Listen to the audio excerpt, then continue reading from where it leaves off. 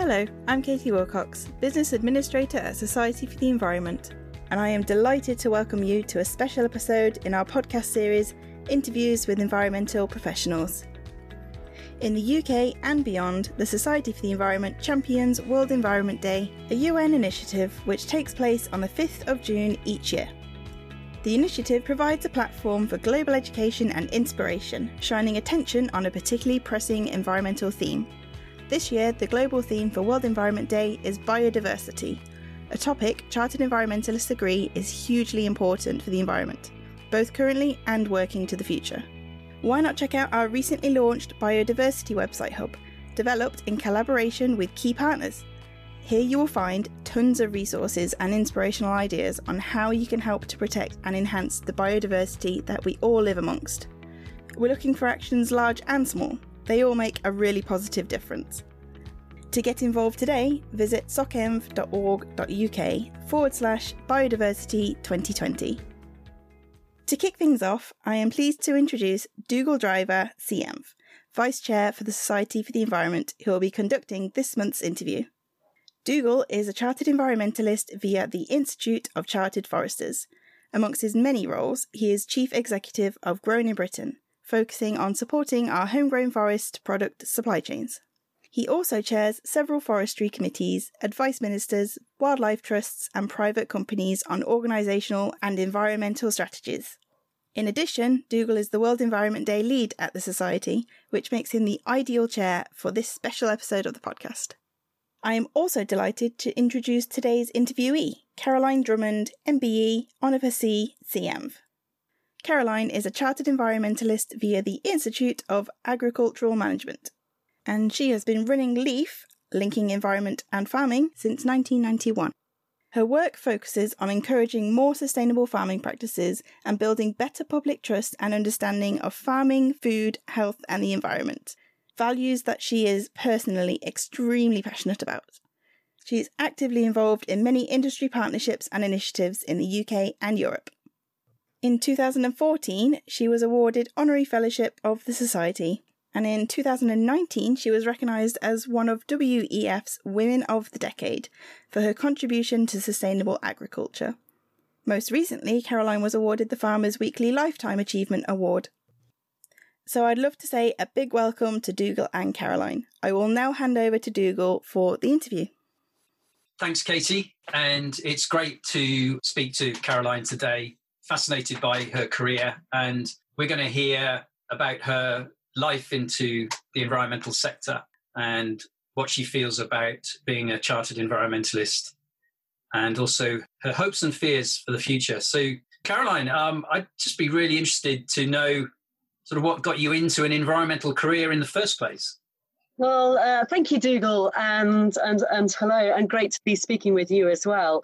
So I guess from an environmental perspective, where I started off my career, I was originally very much waterborne. In fact, I was even christened in a diving helmet. My father was a deep sea diver for the Navy. And it was actually when I had mumps, when I was very young, I was sent over to my grandparents in the Isle of Wight and was very taken by some of the challenges in the livestock because it was time of foot and mouth. And that really rung true to me in terms of seeing a lot of cattle just suddenly disappear. And I always thought, gosh, I'm going to be a vet when I grow up.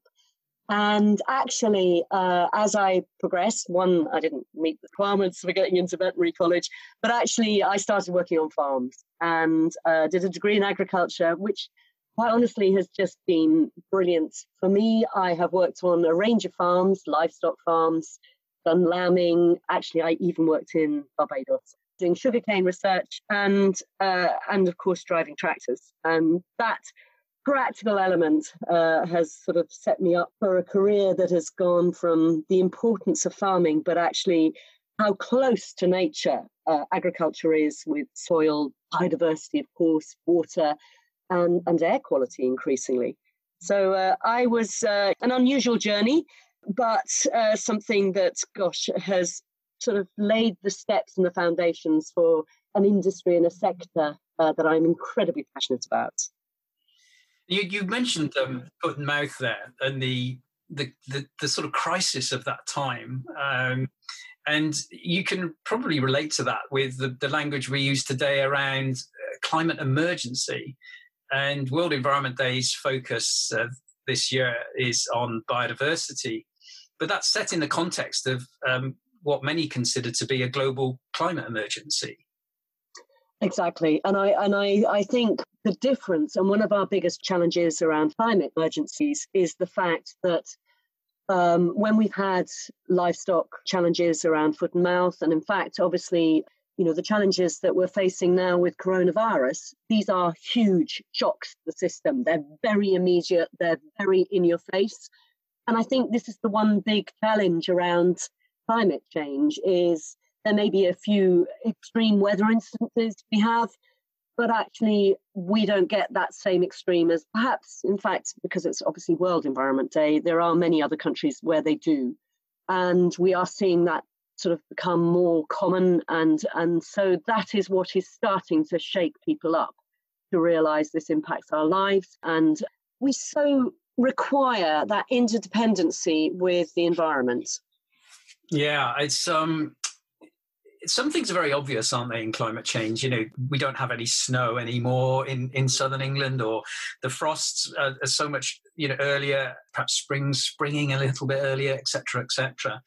But your life has been connected to the soil, to the earth, and it's a bit of a hidden thing for obvious practical reasons. It's below our feet and not often experienced, whereas air quality affects somebody's breathing, for instance. But in terms of this climate crisis, is there a risk that we forget the fundamentals as these global events hit us?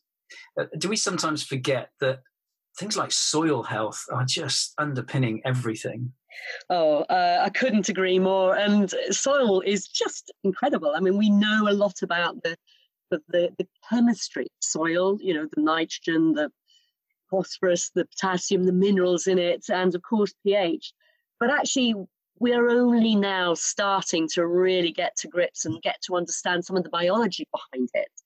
And gosh, it's exciting. And you're right, we don't see it. We take soil often as dirt or mud, something like that. So from that point of view, it is realizing that, beneath our feet all the time is a wealth of life and activity going on.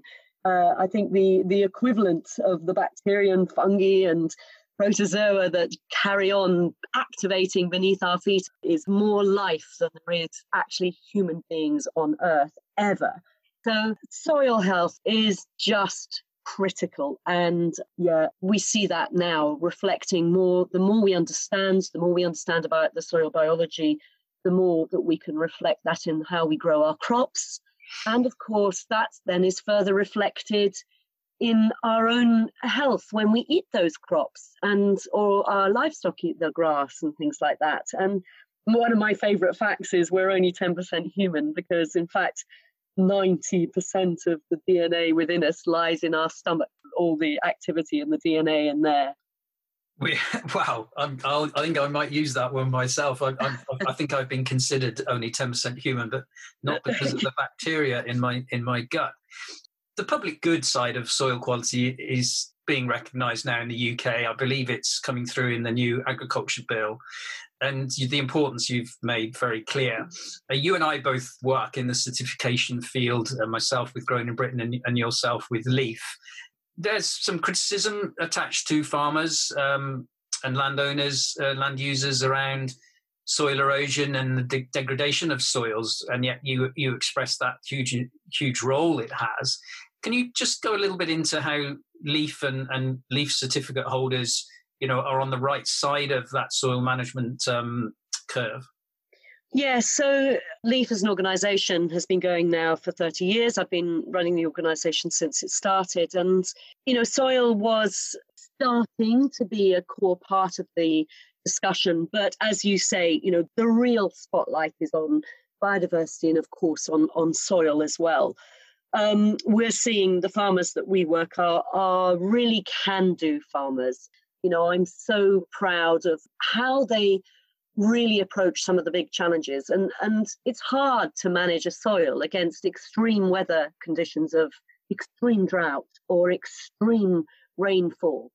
And there has been such a lot of work gone into what is known as zero tillage and min-till, regenerative agriculture, conservation agriculture, which is a fundamental part of the approach that we take through integrated farm management, a whole farm approach where farmers look at each part of the decision-making process that they have on farm.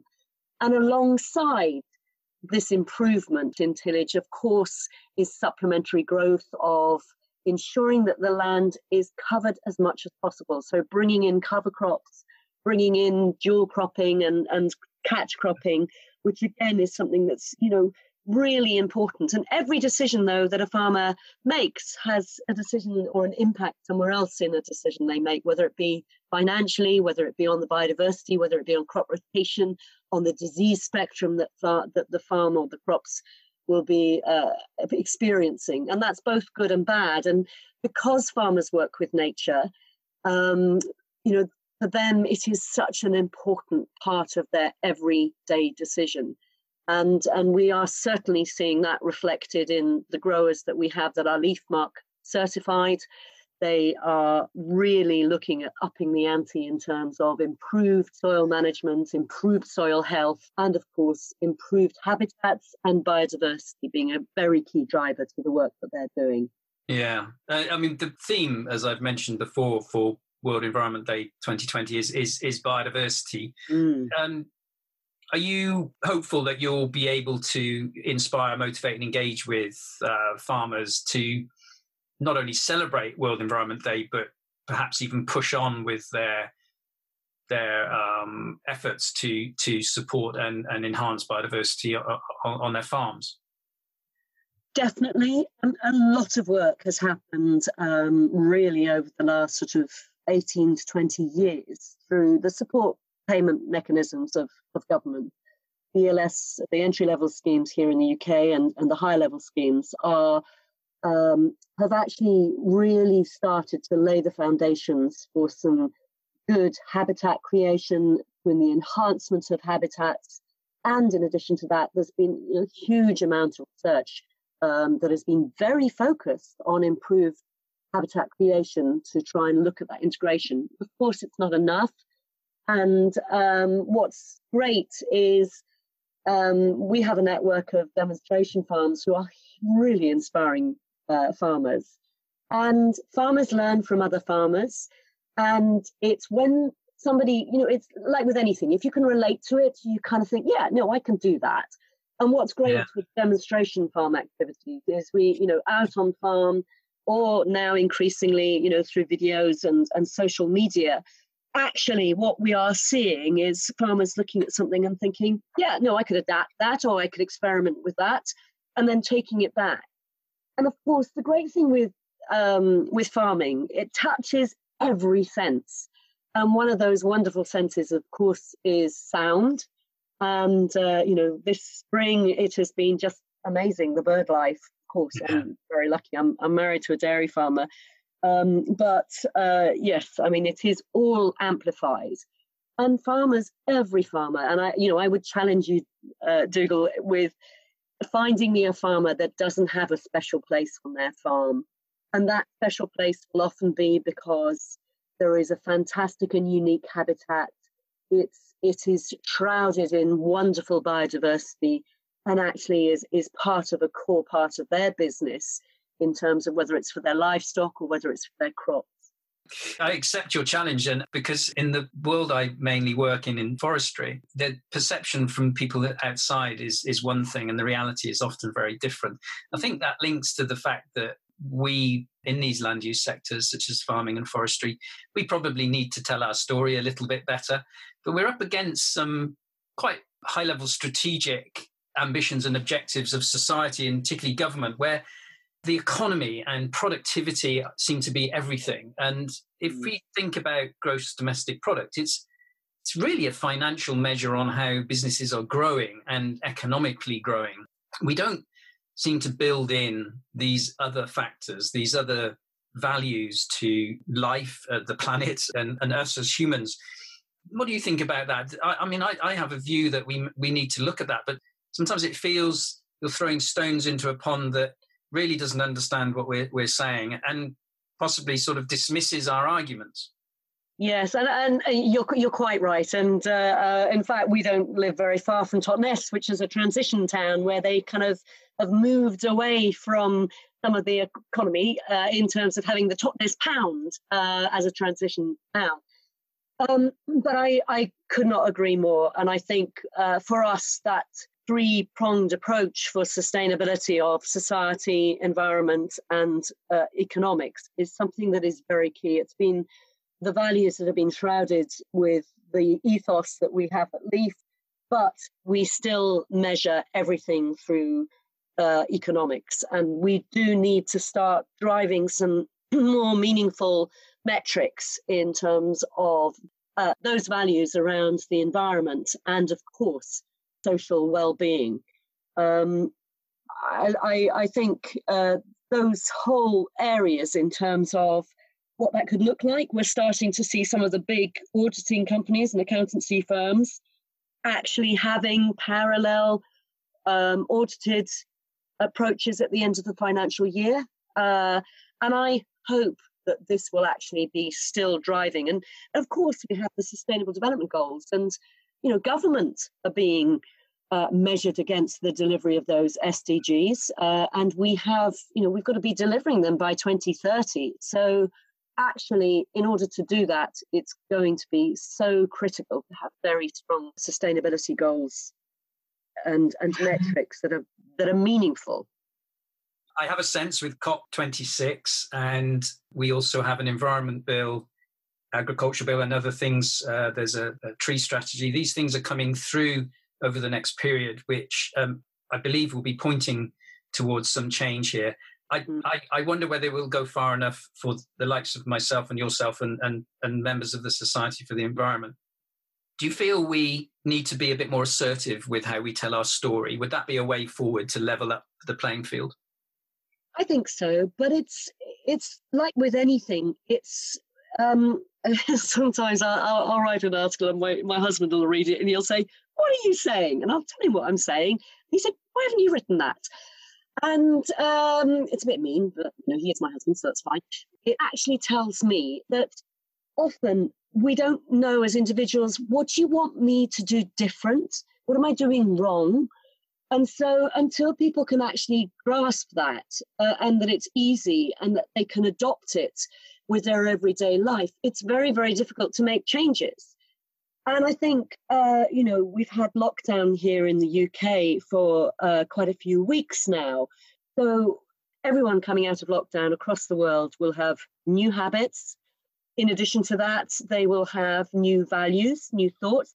And one of the biggest things is seeing the fact that with no travel and no airplanes, or very few airplanes, we have seen a real improvement in our emissions, in a reduction of our emissions. And so actually, we might change and people might fundamentally start thinking, golly, this is a wake-up call. This is not a dress rehearsal. This is a real opportunity to make a fundamental change. So I think if we are clear in terms of what is actually what we want people to do differently, then as a result of that, then people will respond to that.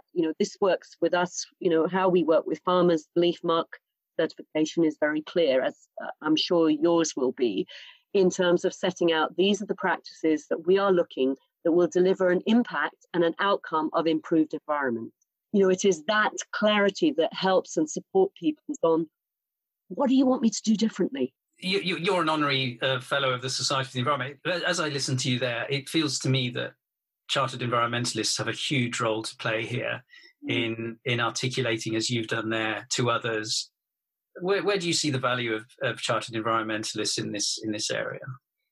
So I think the great thing about being a chartered environmentalist is it's a common language of people who have a shared interest in this whole area of the environment. And it is in so many different formats. The environment does touch everybody's lives, and sometimes people forget that if they don't see nature.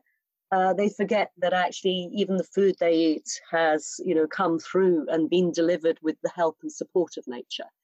And so I think the great thing about being a chartered environmentalist is that common language and that common value of really respecting the environment, knowing how we can support and deliver an improved environment against the jobs that we do in our different places. Yes, absolutely. I couldn't agree more. Do you think there's more we could do to raise the status? I think it connects to what we were just talking about in terms of that sort of global strategic GDP measure. But if I think back to when I was talking to careers advisors so many decades ago, the lawyers, the vets, the doctors were esteemed careers. And the idea of going into some form of land use or environmental career was arguably less so. Do you think that's different today? Do you think the status of professional chartered environmentalists, ranks alongside these other professions? Because if not, then that has an implication for the change we want to make happen. I don't think we're there yet, but I think you raise a very important issue. I think for the next generation, the younger generation, inspired by the need to do something in a climate emergency, the focus of the environment has gone right up to the forefront. But I think perhaps the professionalism around it has not been recognised as yet. And I agree. Yes, there's a lot more we could do. And the conversation that that you and I are having now is something that I just think, actually, you've got a really very important point. And I for us as an organisation, we do a lot of public engagement. We do a thing called Open Farm Sunday. Well, Open Farm Sunday, of course, has been a brilliant opportunity to engage everybody and to discover more principally about the story behind their food, but of course nature and where there's woodlands on farm as well. Each year we have some 250,000 people go out onto farm. It's been a fantastic day. It's very much a light touch, but it really does inspire people, and it actually provides an opportunity for farmers to demonstrate what they're doing on a day-to-day basis. This year, of course, it's going to be slightly different. We've currently postponed Open Farm Sunday to the end of September. It was due to be the 7th of June. We will still be holding a day through social media where farmers will be taking over our Facebook and saying what they're doing out on farm at the moment. But in addition to that, we are also doing Farming Fortnight. We've got some fantastic opportunities there. Every day's got a little bit of a hashtag, right from whether it be hashtag Woolly Wednesday or Feathered Friday, which is in fact World Environment Day, all about chickens, for us anyway, on that day. But one I think you'd particularly like, Dougal, is hashtag Welly Wednesday, and that's all about woodlands. Excellent. No, it sounds exciting, and I'm going to definitely engage with that. And the fact that you've got your fortnights sort of in enveloping World Environment Day is wonderful. Wonderful. Very much so. Very, very much so. I suspect, and you might correct me, that when those visits happen onto the farms, the focus is not purely on the economy. It is very much about nature.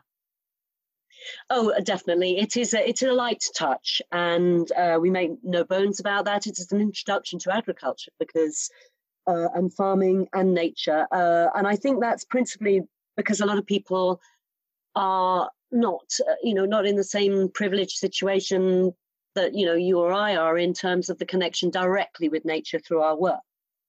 And one of the things, though, increasingly that we're working on is actually in education itself. So with our Leaf Education piece, we work with some 31 different charities, actually, to create resources, and we all work in different ways to engage with schools, teachers, with curriculum-focused and curriculum-rich material to make farming come alive through physics and biology or French or history or English.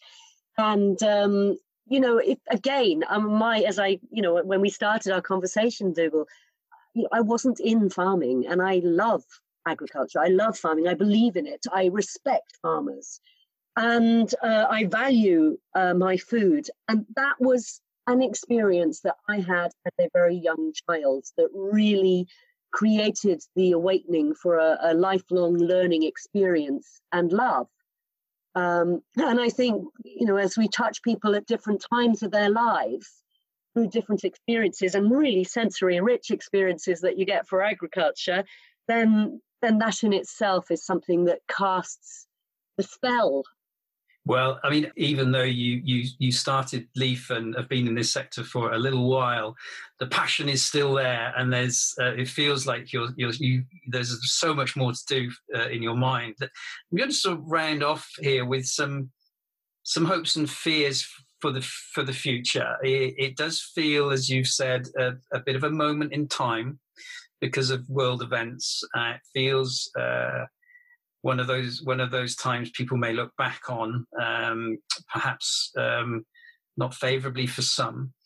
But let's just think about the environment and take your fears first, so we can end on a high note. But what are your fears and worries about the situation we're in at the moment, and what may or may not happen?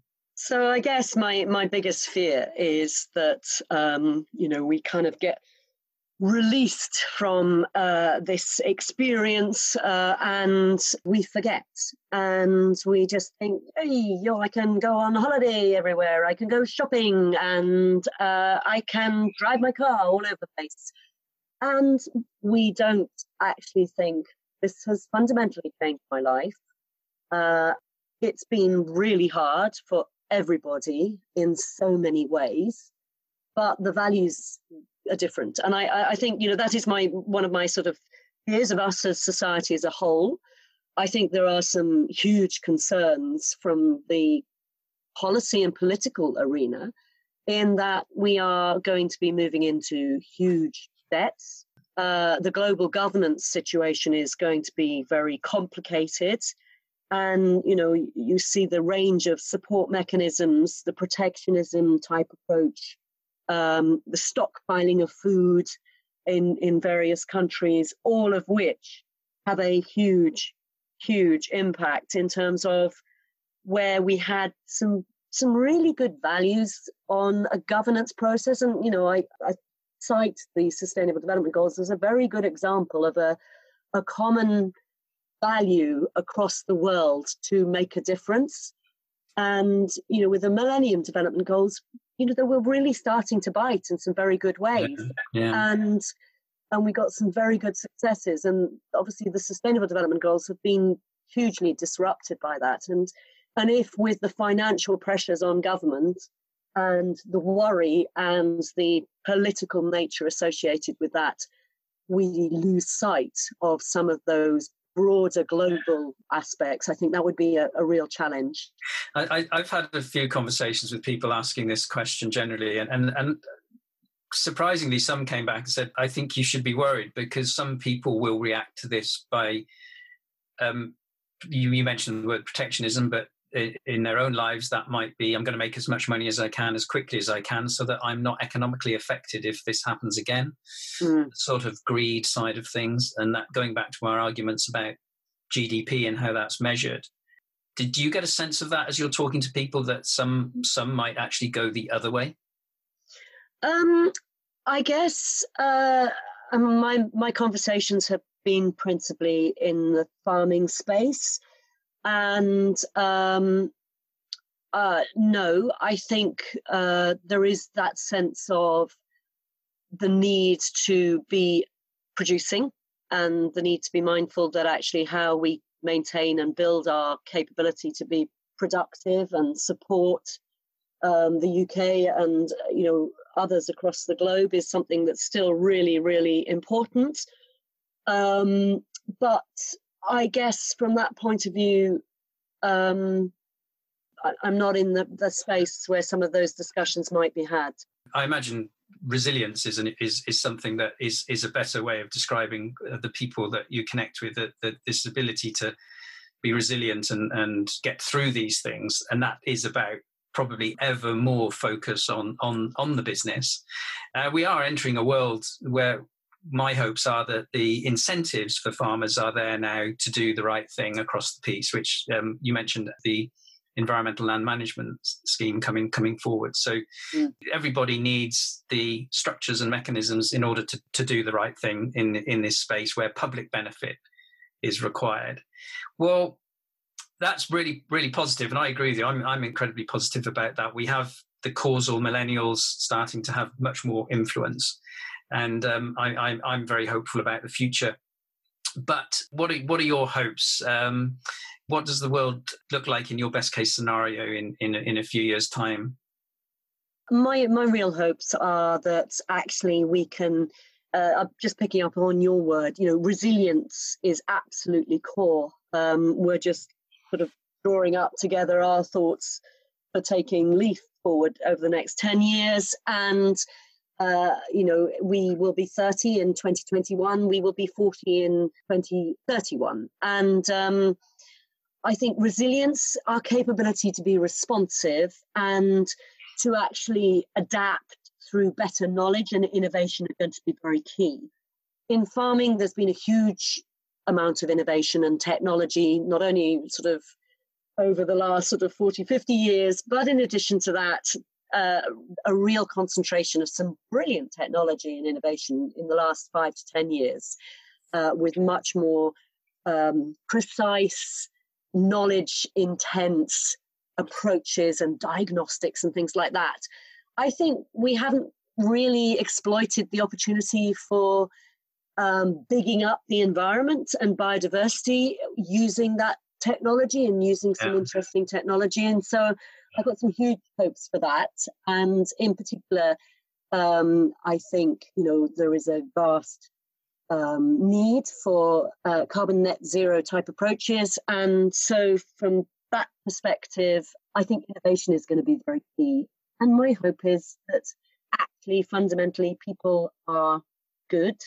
And I'm very optimistic about that. And so I think, the shock of all of this will create a situation where people totally reappraise their lives and the fact that money is one of a set of values of what you need, and you don't need, sort of the vast amounts of millions and billions that some people have, but actually real health and wealth is actually through environment and a healthy society.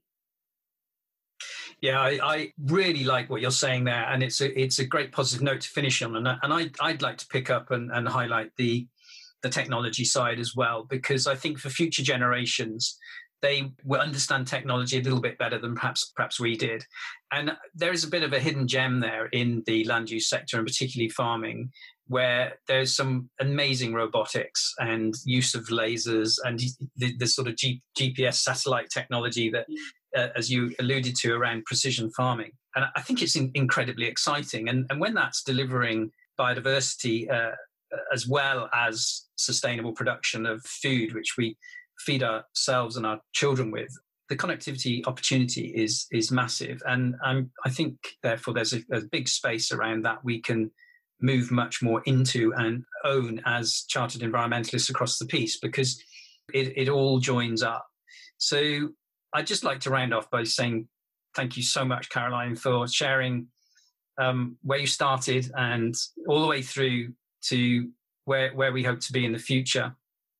And we will celebrate World Environment Day and Biodiversity together, I'm sure, and hopefully inspire future generations. Thank you very much for your time. No, well, thank you very much, Dougal. Great to speak to you. Thank you. If you're curious to hear more about the CENV or RInfoTech registers, please take a look at our How to Become and Why Become recorded webinars on our website, socenv.org.uk/webinars, or visit our YouTube channel, Society for the Environment, where they are available alongside our fascinating webinar series on a variety of topics, including climate change and a sustainable built environment. Remember to like and subscribe. To keep updated on all of our latest news, you can sign up to receive emails from us, including our bi-monthly e-newsletter via socenv.org.uk/newsletter. You can also follow us on Twitter at socenv_HQ and on LinkedIn as Society for the Environment. For the last year, we have released our podcast on the first Wednesday of each month. Following a short break this summer, we will return with more fascinating interviews with environmental professionals. If you're interested in hearing our future podcasts, please subscribe to hear more from us. You can subscribe and review through most podcast platforms, including Apple Podcasts, Spotify, and Stitcher. The choice is yours. Until next time, goodbye.